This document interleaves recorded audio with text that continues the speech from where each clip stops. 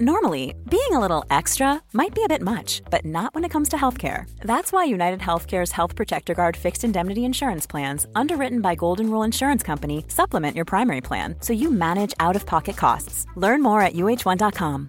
Botox Cosmetic, out of botulinum toxin A, FDA approved for over 20 years. So, talk to your specialist to see if Botox Cosmetic is right for you.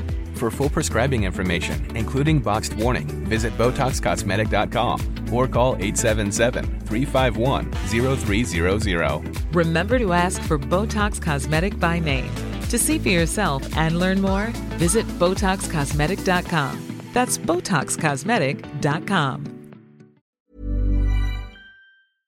But the truth is, if I lose hope, then there is no hope, right? If today I stood here being like, oh, guys, there's no hope, then no one would want to take action.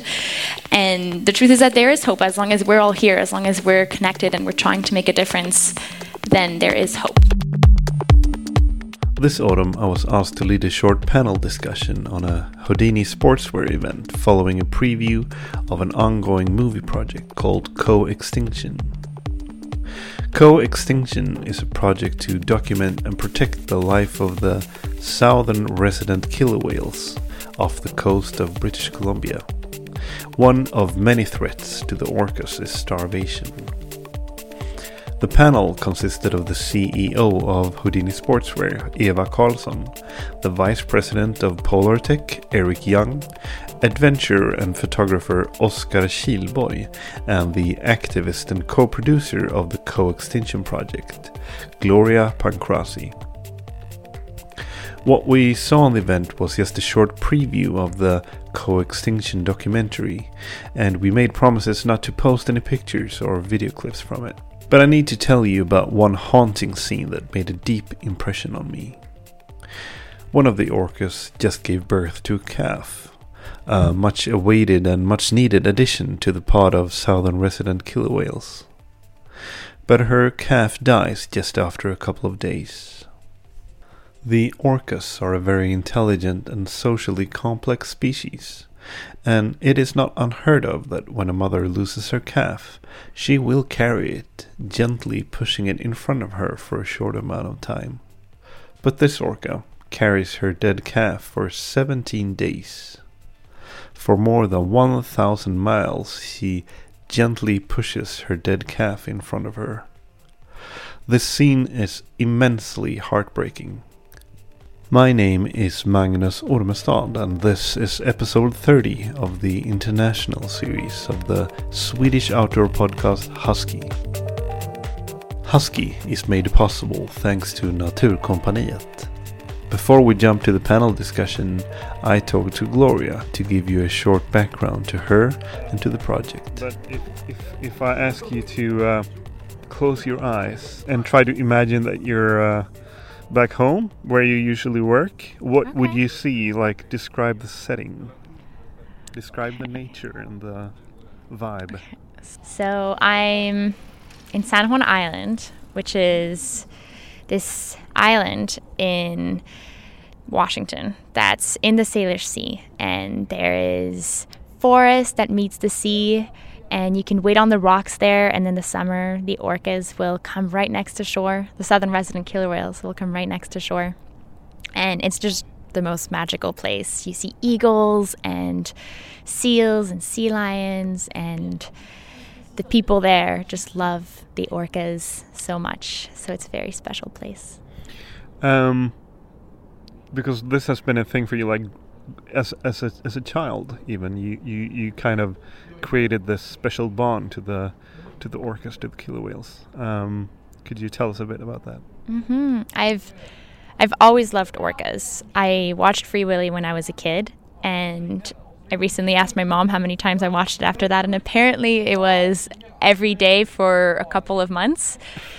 So you were indoctrinated into them. Yeah, like an obsession. And I think there's so many reasons why then I would watch every documentary I could to learn more about them. And I think I just connected with them. I don't really know why. I think from then learning more about them, whenever they're talked about as like hunters who are so smart but also kind of dangerous and evil. And I always saw them as matriarchs that are so caring to one another and that are so intelligent. So, yeah. So at what point did you kind of connect the dots and realize that they were in trouble and that they needed your help and that they needed our help?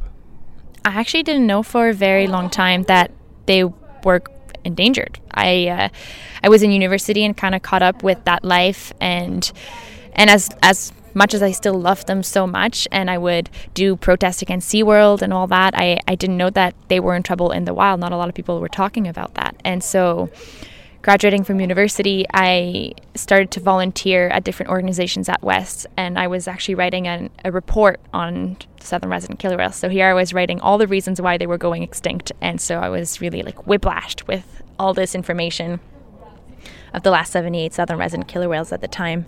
And that's when I connected the dots right away. I remember going home and talking to my dad and being like, I want to do something to save them, but I'm scared because I've never done a documentary and it's really big, and he encouraged me that I could do it. So could you kind of briefly describe the major, what type of threats do they face? Right. So the southern resident killer whales face a multitude of threats, but the main one, the most important one, is that they don't have enough food. There are other ones like the amount of toxins in the water and the noise disturbance, but really if you see the other populations that live in the same waters of them, the big killer whales, they're thriving right now, and they're living in the same noisy waters and the same polluted waters, and the only difference is that they have food. So the main thing we need to fix is bring the salmon back, and the salmon is going endangered. This year was the worst year on record. I'm not sure if it was the worst year on record. This year was one of the worst years for salmon runs. Grizzlies have been seen emaciated in BC. That's not normal. So we need to bring the salmon back. This movie project, how is that going?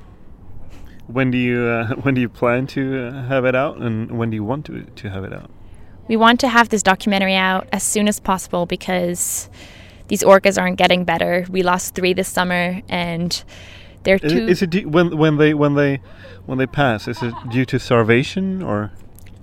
So we've lost 3 due to starvation this summer, and we know that because before they die, we see them getting thinner and thinner, and they start to get peanut head, which is you see their skeleton pretty much, and you see their head, their like head skull, their skull. There we go. And there are 2 newborns that are a lot of hope, but we got to protect them because if we don't change soon, they're going to have the same fate as all the other babies that have died. So we're trying to get it out as soon as possible, but we are looking for funding to finish the documentary. So if anyone out there listening wants to get involved and wants to help bring this documentary out to the finish line and out to the world and make a change, feel free to reach out to us. We're always down to tell us how to reach out.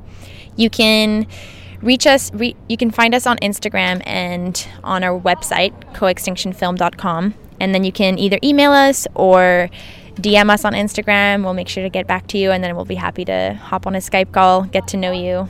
This is anything from big companies to small companies to individuals and so on. Yeah, we're looking for production companies, sponsors, organizations, whether you're anyone or just an individual that wants to help.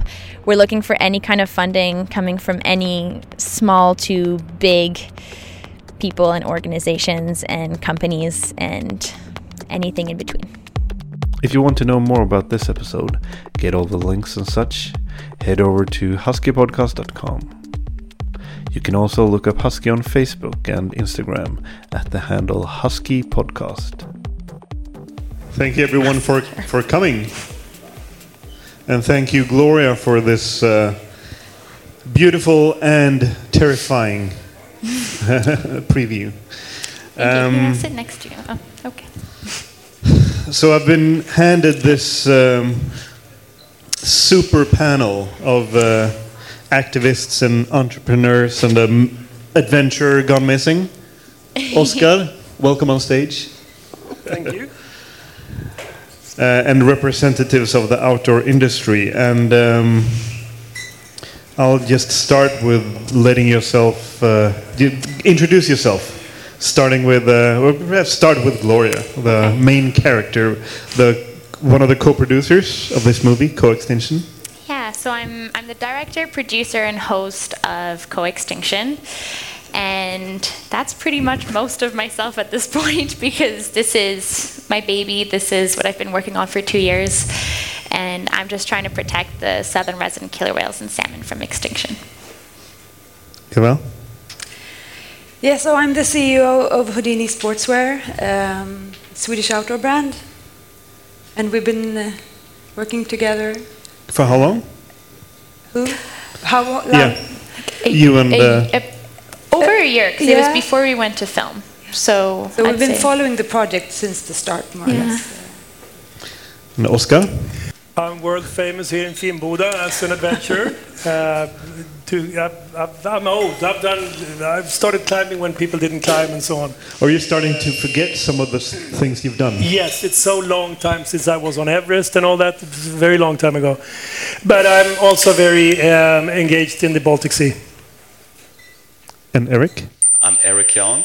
I'm Vice President International for Polartec, so I work with Eva and many people who've been on Everest to produce the best fabrics for outdoor apparel.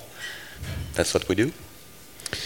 So to start off the question for the entire panel, your thoughts and emotions after seeing this preview, Eric.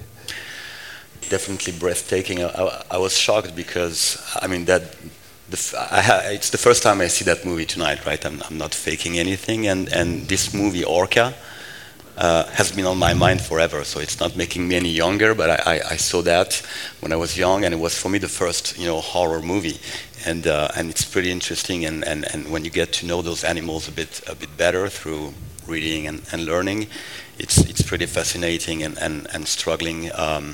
How we are making life difficult for ourselves. Oscar? Yeah, I agree. And I think we have a lot of similar problems all around the world, also here in the Baltic Sea.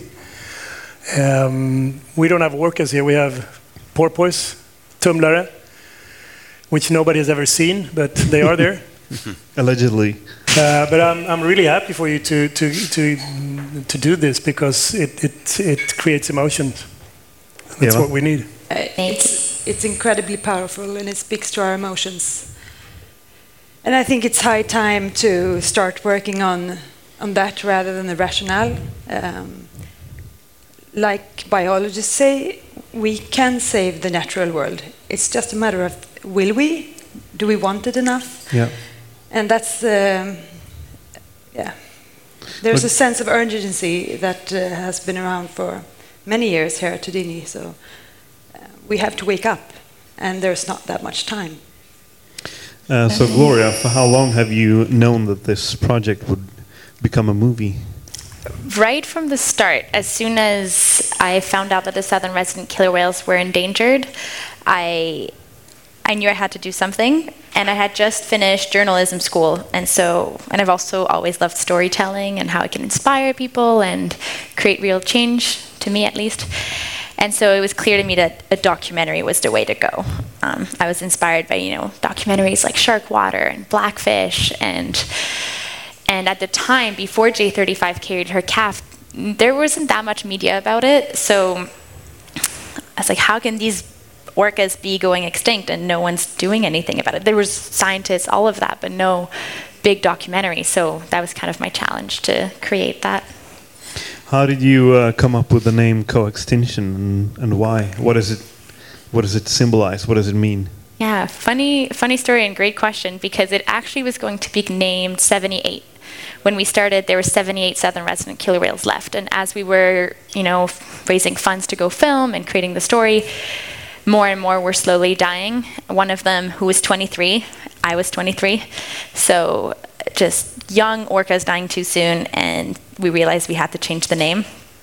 And we were brainstorming with Alana, who you all met on screen, and we were playing off extinction, which is obviously so real, and also that we need to coexist. And at first we came up with Coextinction, and then it wasn't a word, and then we shortened it, and then found this gold almost of, oh wow, this is a term that not a lot of people talk about, that extinction rarely goes alone. When one species goes extinct, a lot go extinct with that one species, and that's what's happening with the salmon and the orcas on the west coast.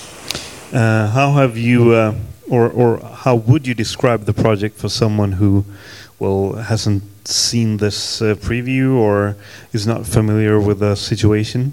Yeah.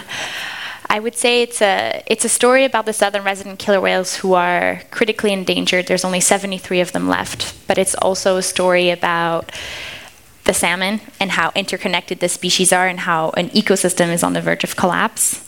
And it's also a story about people. Coextinction is also about us. It's about us. We're the ones that are able to save this species and ultimately ourselves too. This is something we're facing eventually, right now. And we can coexist. So that's how everything is interconnected and how we can change things. Describe the team, like briefly. Like what type of people are involved in this pod of yours? Amazing people, definitely. So Elena is this bright burst of energy. She's creative and she's determined, and whenever I feel like I can't do this or like we can't do this, she'll bring me up.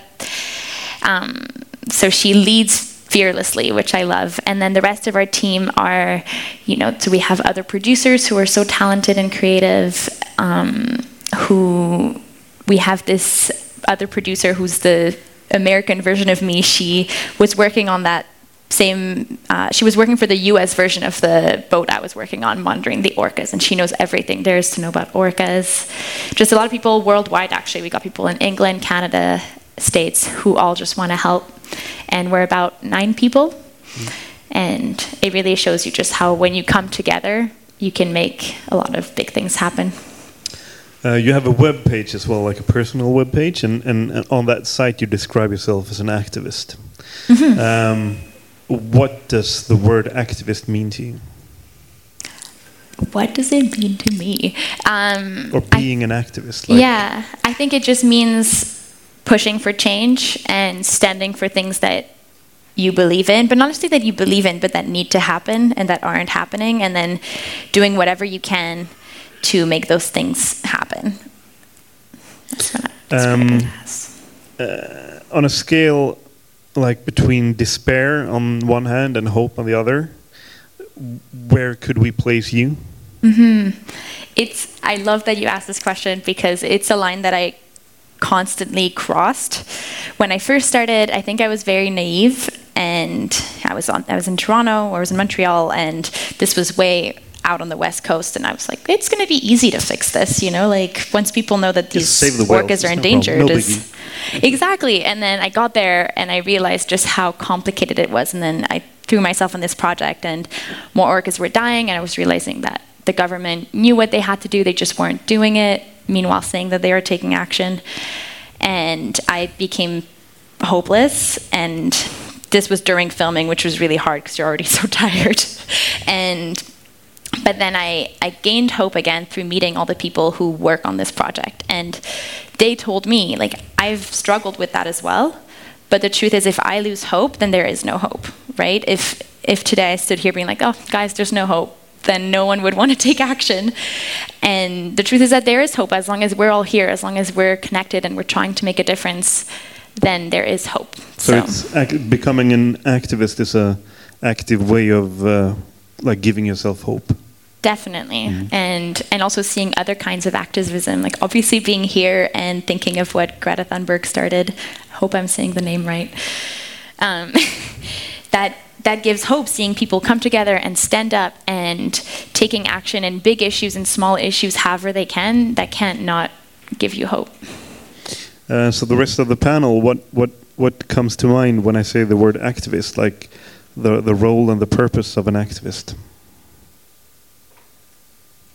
Catalyst for change that is bold, daring, and maybe curious enough to go after something that is not conventional and is super important, I think. We sometimes call ourselves a new breed of activists in the business community.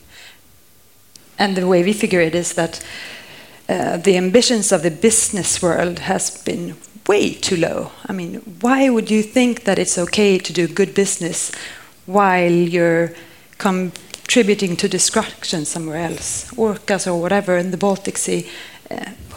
We're creative. We should raise the bar way higher. So why not do it? And I think that's why we have hope, because we've gone after it and actually done what we can. So you're transformed ourselves and disrupted our industry. You're a business activist. Huh? Business activist. Yeah. And sometimes we go out and join up all kinds of other activists, which I think is part of the creating a movement is not staying isolated in this business silo, but rather collaborating across industries and across sectors. So collaborating with you guys, scientists, activists on the streets, like going on the Fridays for Future. Yeah, it's important stuff. We have to do this together. But we're also stuck in a system. That's the frustration I think we feel at Houdini. Because some things we can do together with you, and it takes only 2 or 3 partners. And some things we can do in terms of innovation with Polartech, and that takes only the 2 of us. But then there are so many things that we need to do all at once and all together at a societal level. And that's not happening. And of course, it's not easy either, but we have to do it. So, Eric, you consider yourself as a business activist as well? I'd like to think that I found myself in many places where I was advocating, meaning talking, participating in some speeches, in some of those committees that deal with sustainability. And that's a personal experience. I'm not saying it's right or wrong. There's obviously some committees that lead to great decisions that are impactful, but I found my time was more useful to such issues as the one we are discussing today, doing my actual work and convincing customers into buying more sustainable solutions for apparel. So I don't know if you want to call it activist. I think activist is a mix of thinking, having a vision and objectives, but also acting. And that's what we've been trying to do for many years. At least I'm lucky enough to work for a company that embodies that.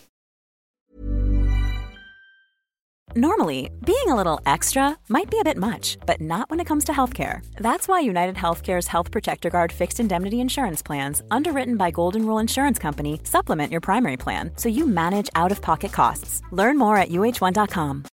Botox Cosmetic, out of botulinum toxin A, FDA approved for over 20 years. So, talk to your specialist to see if Botox Cosmetic is right for you. For full prescribing information, including boxed warning, visit BotoxCosmetic.com or call 877-351-0300. Remember to ask for Botox Cosmetic by name. To see for yourself and learn more, visit BotoxCosmetic.com. That's BotoxCosmetic.com. Quality sleep is essential for boosting energy, recovery, and well-being. So, take your sleep to the next level with Sleep Number. With a Sleep Number smart bed, you can individualize your comfort level and enjoy a better sleep night after night. J.D. Power ranks Sleep Number #1 in customer satisfaction with mattresses purchased in-store. And now the Queen Sleep Number C4 smart bed is only $1,599, a saving of $300, only for a limited time. For J.D. Power 2023 award information, visit jdpower.com/awards. Only at Sleep Number stores or sleepnumber.com. And Oscar, you have long hair. That's classical activist apparel. Yeah, that's enough. Us too.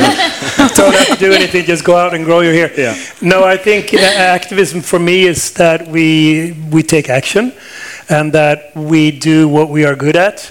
So there. Activists, everyone in here could be an activist in your own field. You could be an activist as being a journalist. I'm an adventurer, I do adventures. And one thing I try to do is, because it's the base, the ground of all this climate change, and it has to be based on science. But science isn't always that sexy. So what I try to do is to do adventures and try to get more attention on certain issues and topics and try to make science sexier, and that's my sort of activism. Like paddle from Stockholm to Gotland on a stand-up paddle board? No, from Gotland to Stockholm. From Gotland to Stockholm, okay, sorry. Yeah. But from a Baltic Sea perspective, like, do you see like differences, similarities to the problems described in the movie? Of course, we don't have killer whales, but yeah, there's a lot of similarities, like the overfishing, which is completely crazy in the Baltic Sea. I don't know what the politicians are up to. We have had the similar issues in the Baltic Sea. If you want to be positive, talk about the sea eagle, which was really almost extinct in the few years ago, but has now come back. And if you go out in the archipelago, you can almost every time you see sea eagles, which is a good sign. Same thing with seals that was almost extinct before. Now they've come back. So there is definitely hope, and the quality of the water in the coastal areas close to the coast is a lot better since the 70s. So things are getting better. But unfortunately, we would need to have orcas in the Baltic Sea. We have porpoise or tumblr, but we would need to have something cute and furry and, aesthetically that creates emotions and so on. And we don't have that really right now because it's abora, perch, and pike, and not so. I mean, porpoises are cute. They are, but nobody's ever seen them. Fair. I've talked to people living out in the archipelago, and for 40, 50 years they've never seen a porpoise. So. But sometimes it's enough with just the beauty of nature. Absolutely. It doesn't have to be a cute creature. No, but it helps. It helps. And I think you've managed to do that many times in terms of portraying the Baltic Sea, the amazing system that just runs on its own and creates all these positive effects for all of us. So that in itself is beauty, and of course aesthetic beauty as well. Yeah. And what I also think is important is that every little thing matters. And being hopeful, definitely. I think if I'm not hopeful in what I'm doing, I could go down and lie down and die, because it's the only way out, to be hopeful and to believe that things that we do actually can change the Baltic Sea and the world. You've made changes and you've taken action on other parts of your life because you used to, like for instance, you've decided to stop like guiding to Kilimanjaro. Yep. Because you couldn't, defend it. You couldn't motivate yourself to do it. What kind of decisions and emotions led up to that? Well, I had a group of 12 people this February, and then we were there for 9 days, and finally, eventually, the summit day, and you get up there for I think I've been there 7 times or so, and I say, wow, that glacier is really, really small compared to last year. Yeah, idiot, what do you think? You fly people here, of course, the glacier melts. And I think that's the big issue we have. It's easy to sit here and talk about, wow, I love nature, and we're going to save the world, and hallelujah, but we need to change our behaviors. And for me, that's one way. I make a lot of money on those trips, but I decided if I'm going to change, I have to start with myself. So now I don't fly people to Kilimanjaro anymore. However, if there's anyone want to go there by train, I'm happy to be there. But have you seen a change in thought and mindset and behavior within the outdoor community? Because, as you said, you're old. You've been you've been in the game for quite some time, and have you seen a big change over the last 10, 20 years? Absolutely, and I think it's now we have knowledge. I saw the first time I saw orcas was in 1970. I was 6 years old in SeaWorld, and the orcas was like great, wow! It was no talk about extinction or anything. And it's same thing with these films here in Sweden where we put stones in our trash and throw it overboard so the trash would sink to the bottom. And that was the way we did it, in the 60s. So there has been a lot of change, awareness, but still I'm looking for a bit faster movement we have to stop flying. We have to cut down our meat eating. We have to. Take salmon. We were talking about the Norwegian farmed salmon before the film here, and if everybody in here could please stop eating sushi, or just salmon. Or salmon, or whatever. Because 99% of the salmon we eat here in Sweden is farmed in Norway, and it is not good at all. So that's one step. It's one step, and now we know. Now that you know it, it will take a few days before you stop completely. And I think also as an adventure. I think a lot of adventurers have started to think. A lot of mountain guides have started to not flying people around the world, but doing things here in Sweden and Norway and more locally. But I think we need to step up that work a bit. Eric, as the vice president for Polar Tech, your customers, and correct me if I'm wrong, but your customers are primarily companies such as Houdini, for instance. Have you seen a change in their behavior, like what they ask for when they come to you, like ordering fabrics and so on? Yeah, so you were asking earlier about the level of optimism. It varies. It varies from one region to another, from one customer to another. I still meet customers that still live under the 1980s, 1990s era. Right in the middle, you find customers that will tell you, okay, we are on board because our consumers could be okay with a more sustainable fabric and textiles, as long as they don't have to make an effort and pay more expensive for it. My stance on that is that for us it's becoming hard to find customers and consumers, especially in the outdoor space, that are ready to buy non-recycled polyester fleece, for example. We've gone from something like 10% in 2006 up to more than 60% of the content of what we do is made with plastic water bottles. So yeah, that I think that speaks for the change that's been happening, but there's still a long way to go. But the changes you've made, are they primarily based on like proactive decisions from within the company, or is it based on requests from Eva? Well, request from Eva, I would say that we invent fabrics, but we're not really users. The users ask us, so of course we have engineers that some of them have created modern synthetic fleece, okay, but we are working with our customers and they are the ones who come to us with requests for more sustainability, more abrasion resistance, or a blend of both. And that's what we do, try to maintain performance, try to keep you warm and comfortable, even in super harsh climates, and do something that's more sustainable and done in better conditions for the workers too. So Eva, I tried to get hold of you this weekend, but now I have you on stage, so I'll just ask you now instead. You were recently in Brussels. Yes. Tell me about that. Why did you go there? And what happened? I went there. Well, let me start with this. We're a small team, and we have so much work to move ahead according to plan, to reach our goals, and everything. There's a lot of work.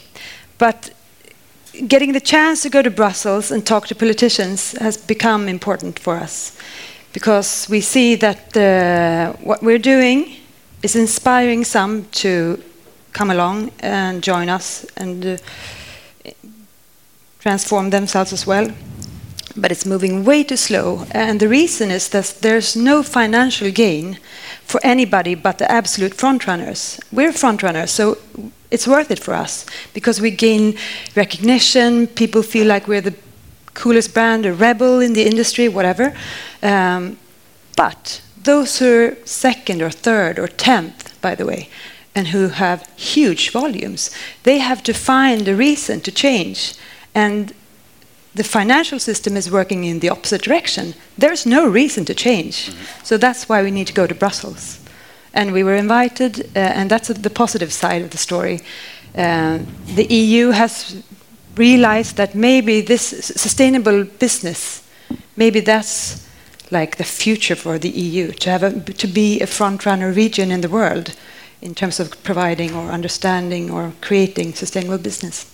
So they invited 10 frontrunners from the European countries in different sectors, and we were the one from textile. Because you are quite a frequent visitor and speaker at symposiums and events such as that. And what is it that people want to know? What do they want to learn? Is it that the circular thing, your take on it? Well, we share our way of working with colleagues in the business, and then it's more like how to, where to start, and so forth, and just sharing knowledge on technologies or solutions to microplastics, which you and I have been working on since 2013 together with our teams. But then others have, I guess those are the most concrete and relevant discussions. I think sometimes there's so many politicians, mainly politicians, who are looking at finding quick fixes and easy solutions. Like, oh, we're close to a positive tipping point now because Houdini is here telling us how great it's going. But that's not the case.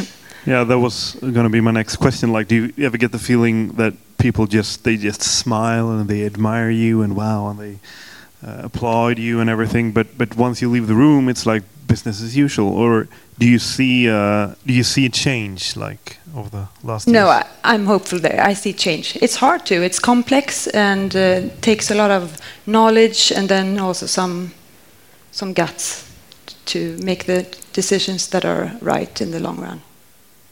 But like Greta, who's been around everywhere, she's doing an amazing job. I think she might have both the negative effect of people feeling like now we can stand here and applaud her and then go back to business as usual. But she also, I think, plants seeds everywhere, even within those who are not at all open to her ideas from the start. I heard when I was in Berkeley last week that two big changes. Students who are going to university in the US now, they're demanding of their faculties to change the curriculum because they're not seeing that the new era and the new thinking is part of it, but rather very, very stale and old financial educations. And then the next thing is the kids are going back home and questioning their parents. Why are you flying there? You can take the train. So there's a movement from so many different directions. So that makes me super hopeful right now, actually. So what, like, speaking to the entire panel, like in this situation now with the climate crisis and everything, like, what do you feel, what moves fast and what moves slow when it comes to change for the better? We were talking about mentioning the political system, for instance, and the economic system. Is it the slowest? Yeah. The legal system is moving ahead much faster, surprisingly enough. But it seems like, the rights of nature and ecocide might potentially become reality. But the financial and political system are slow. I feel like it's like the talking goes very fast. Like it's like, okay, let's get together, let's set targets. Great, that goes super fast. But as soon as it's actually setting up the actions to make the targets meet, then it's very slow. And you see in the UN climate talk they recently had, the report is, most of it is readjusting the targets and readjusting the strategies instead of actually just being like, okay, we're going to do this and we're actually going to make it happen. That's where I feel like there's a big discrepancy. Yeah, definitely. We have to, as I said before, we have to change our behavior. You have to start changing your way of behavior, and that's, that hurts because we're used to do like what we have done always, and changing that behavior isn't always doesn't go that quick. Yeah, it's a super complex equation, and that's why things are so slow. You need a mix of discussions and emotions to raise the awareness. You need the science. I like you spoke about science earlier, because without that you really don't build strong foundations for change. And then you need the business side to work, because we're all consumers, and at the end of the day, you need that part to work. And I would believe that politicians will follow that rather than lead them, but that's a personal opinion. Once again. Well, they have to. If they want our votes. If we also use our votes and take that seriously, you know. Yeah. And to also vote with our dollar every day, because like you say, every day we consume so much, right? From what you buy, what you like, food-wise, clothes-wise, if you drive, if you take a bike, anything. And if everyone tomorrow stopped buying anything owned by Coca-Cola, just an example, it would run out of business, right? So it's just like if everyone stopped eating salmon or fish tomorrow, then we would have to stop fishing it. If we just cut it from the source, then there's our answer. Yeah, we're totally voting with our wallets, and so we have an impact. I think something that struck me in your movie earlier was that, I mean, the impact of that freight situation, those huge boats, actually that traffic growing. Together with Houdini, we made a decision to make our fabrics closer to where Houdini needs it, because they build garments in Europe. And just imagine, I mean, that's one very small example. I mean, we all need to do something, but that's millions, it's kilometers of textile that are not going to cross the oceans around the world. It's small things like this that are not small things when it comes into play and that you need to move production, but it's what we do. That's amazing. In order to help push people more to the hope side of the scale, how would you like to inspire people to start making changes? Or the residents, the Southern resident killer whales. Okay, here's a spiel. There's a lot, but there's so much we can all do, really. The first one is to call and write to Governor Jay Inslee, who's the governor of Washington, asking him to breach the 4 lower Snake River dams. Now, these 4 dams kill 8 million salmon every year, and they cost more to upkeep. They cost about $1 billion every year to fix them up because they're broken. They're so broken that there was an oil spill from them this summer. So they need to be breached. First Nations have been removed from their land for them to be breached, and they were promised that they would come down in 2010. Of course, that didn't happen. There's so much corruption happening around these dams that could every year bring back 8 million salmon. So that's the first thing we can all do. And even if you're not from there, of course, if you're from Washington, it rings stronger for him. But so little story, back in a year ago, we did an international protest asking everyone to call his office, and about 1,000 people called that day. And eventually it starts to make sense to him, and it's starting to come up a little bit more. So if we keep the pressure on that, that's a huge one. And also calling and writing to Prime Minister Justin Trudeau saying you are opposed to the Trans Mountain Pipeline, which is what we were talking about in the preview, which is it's going to most likely wipe out the southern resident killer whales, because one oil spill from that and it's done. And also just a 7-fold increase is going to be, I forget what it is, I think it's tankers every 5 minutes, which is insane.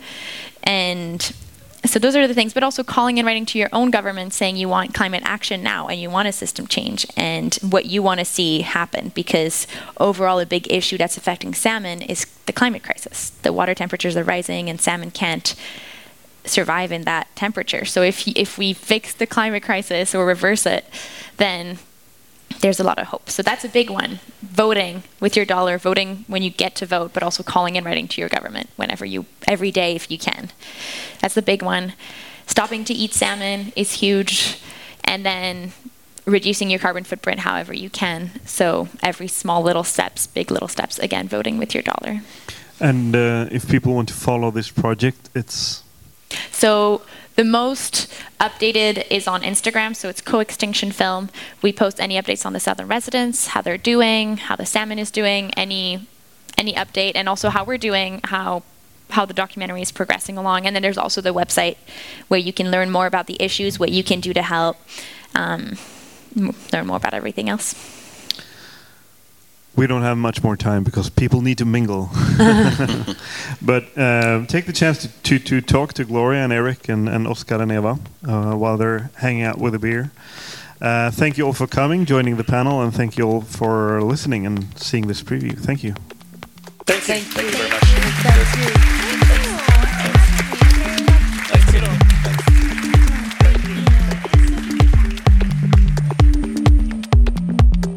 Husky is produced in cooperation with Naturkompaniet. The music is made by Joel Mull.